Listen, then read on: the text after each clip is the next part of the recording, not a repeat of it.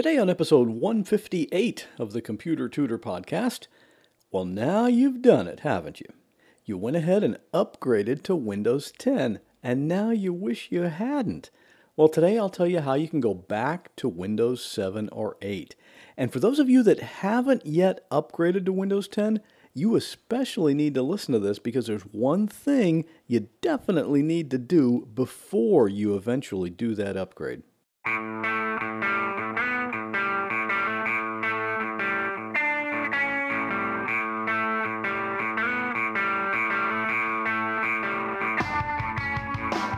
Welcome to another episode of The Computer Tutor. Tips, tricks, and advice from a computer pro without all the tech talk. And now, here is your computer tutor, Scott Johnson. Welcome back to the Computer Tutor Podcast. I am your personal computer tutor, Scott Johnson.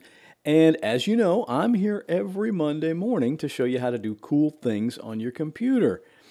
If you're like me, or if you're just like most people, you just want your computer to work and to do what you need it to do. That shouldn't be too much to ask, right? Well, that's the kind of stuff we talk about here. But a word of warning, you won't hear any confusing techie mumbo-jumbo here, just plain English. And if your computer has a problem, I'm here to help. I've been doing computer repair since 1999, and in most cases, I can fix your computer remotely.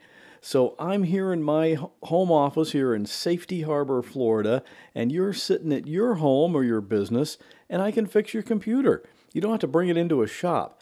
Just give me a call at 727-254-9078 or email me at pctutor@gmail.com. And today's computer tip can be seen at my website at computertutorflorida.com/158. So let's get started. Well, at least Microsoft is consistent in some areas. Unfortunately, one of the areas that they still have a completely consistent track record is that every new version of Windows that they release has bugs in the software when it first comes out. This is something we know. This is predictable. In the case of Windows 10, some people are saying, nah, you got nothing to worry about because Windows 10 was released as a preview version many months before the full version came out to the world. So lots of techs all around the world, including myself, could check it out, test it, report any bugs that are found. And in theory, Microsoft would have all those problems ironed out by the time it was released, which was about 3 weeks ago. In my case, I installed it on a separate computer so I could play with it, but of course I'd never put a preview version of Windows on my main computer for obvious reasons. So I've been using it on the side for months. I didn't do any real in-depth testing and looking for glitches with it, but I can tell you that a lot of techs did do that, and they pointed out a lot of problems, and Microsoft was able to take care of those problems before the worldwide release, though. So some people thought that was enough. They figured the preview release would just uncover all the problems, and there would just be a minimal number of bugs when it was fully released. Wrong. There are bugs. I've personally had clients that have done the upgrade to Windows 10, and if you've listened to this podcast or read my blog, you know my recommendation has been to not upgrade yet. But some people did anyway. And yes, some of them have had no problems.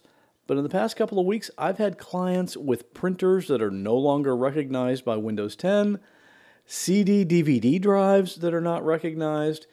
And I had one that did the upgrade and Windows 10 would not recognize his wireless keyboard and mouse. So we plugged in a wired USB keyboard and mouse, still didn't recognize it. I even plugged in the old-fashioned PS2 style keyboard and mouse. You know, the kind with the round plug that the older computers used? It didn't recognize that either. You know, there's not much you can do with a desktop computer when you can't use the keyboard or mouse. And actually, Forbes magazine just last week did a full article on some of the problems. What's happening is that Microsoft discovers a problem, so they release a Windows update to fix that problem. Then that update itself causes other problems and other things don't work, and it becomes a big headache. And the irony is that all of this was completely unnecessary since Windows 7 is working fine. So now the question is, how do you go back to Windows 7 or even Windows 8 if you decide you're not quite ready to stick with Windows 10 right now? Turns out there's a really easy way to do this if you're prepared ahead of time. It's called a system image backup. But as I mentioned, you have to do that system image backup before you do the upgrade to Windows 10. So if you're sitting there right now listening to this and thinking, maybe I will just go ahead and upgrade to Windows 10, then you really need to think about this and plan for doing it the right way. So let's talk about this system image backup thing and what it actually is. In order to do this, I use a program called Macrium Reflect. It's a free program and it does this perfectly and it's reliable. And the other thing you'll need is an external hard drive or a portable drive. When you do this type of backup, the software takes a picture of your entire computer. The documents, pictures, all the programs, your screensaver, everything. And it puts it on one single file on that external drive. So you have a complete image of your drive the way it is right now with Windows 7 or 8. Then if you upgrade to Windows 10 and everything goes sideways and you just want to go back, you just restore that system image back and it's like nothing happened. Everything's back the way it was before you tried the upgrade. Now there are a couple of things I want to mention about this. First, if you do the system image backup and then do the upgrade to Windows 10, and you play with Windows 10 for a week or two and then decide you don't like it, you can still use that system image to go back to the previous version of Windows. But anything you've done in the meantime on Windows 10 won't come back with it. So if you've created any new documents or added any pictures or anything like that, you need to save those somewhere before you take the computer back to an earlier Windows installation. And the second thing is, you really should be doing the system image backup on a regular basis anyway, regardless of any Windows upgrades. It's a really good backup to have for whenever your hard drive decides to die. I do a system image backup on my main computer every night, and that's in addition to the automated online backup that happens every day without me having to do anything. Okay, so that brings us to the next question that I know some of you are already asking. What if you upgraded to Windows 10 and you want to go back, but you don't have that system image backup? Well, there is still hope that you can do this, and fortunately, Windows 10 makes it fairly easy. But there's a catch with this one too. You have to take action within 30 days of doing the upgrade. In other words, you can't do the upgrade and decide 6 months or a year from now that you don't like it and you want to go back to Windows 7. You have 30 days. So if you're within that time period, there's a good chance you can still undo that upgrade. Here's what you do.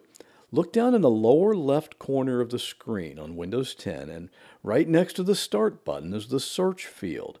It's the spot where you see the words Search the Web and Windows. So you just click in there and type the phrase, Go back to Windows 7. Or if that doesn't get the right results, you can just type the single word Recovery. Either way, what you're looking for in the search results is the option to go back to the previous version of Windows. When you see that option on the screen, right under it, there'll be a link that says Get Started. So you just click that and follow the on-screen instructions from that point. Now, it's going to take a bit of time to complete that, and it probably will also include a restart or two. But if it all goes the way it's supposed to go, you're going to end up looking at the old Windows 7 desktop screen, or Windows 8 if that's where you upgraded from. Now, if you're driving right now or you're somewhere where you can't make notes on this, you can just go to my website and see all the instructions there. It's at computertutorflorida.com/158. And what if you don't have the system image backup and your computer doesn't give you the option to go back to the previous version of Windows?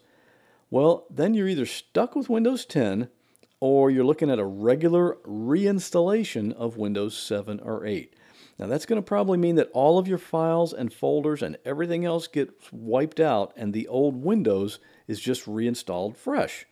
So anything you want to save, make sure you save. And that will almost certainly work. So it's just that it's the most inconvenient because after you reinstall Windows 7 or 8, then you have to reinstall all your other software like Microsoft Office and your antivirus and iTunes and Chrome and Firefox, as well as all of your documents and pictures and emails and everything else you saved. But really, the best option by far is to just not upgrade to Windows 10 yet. You have a year to do this if you really want to. And if you're using Windows 7 or 8, in that year, it'll still be free. Just be patient.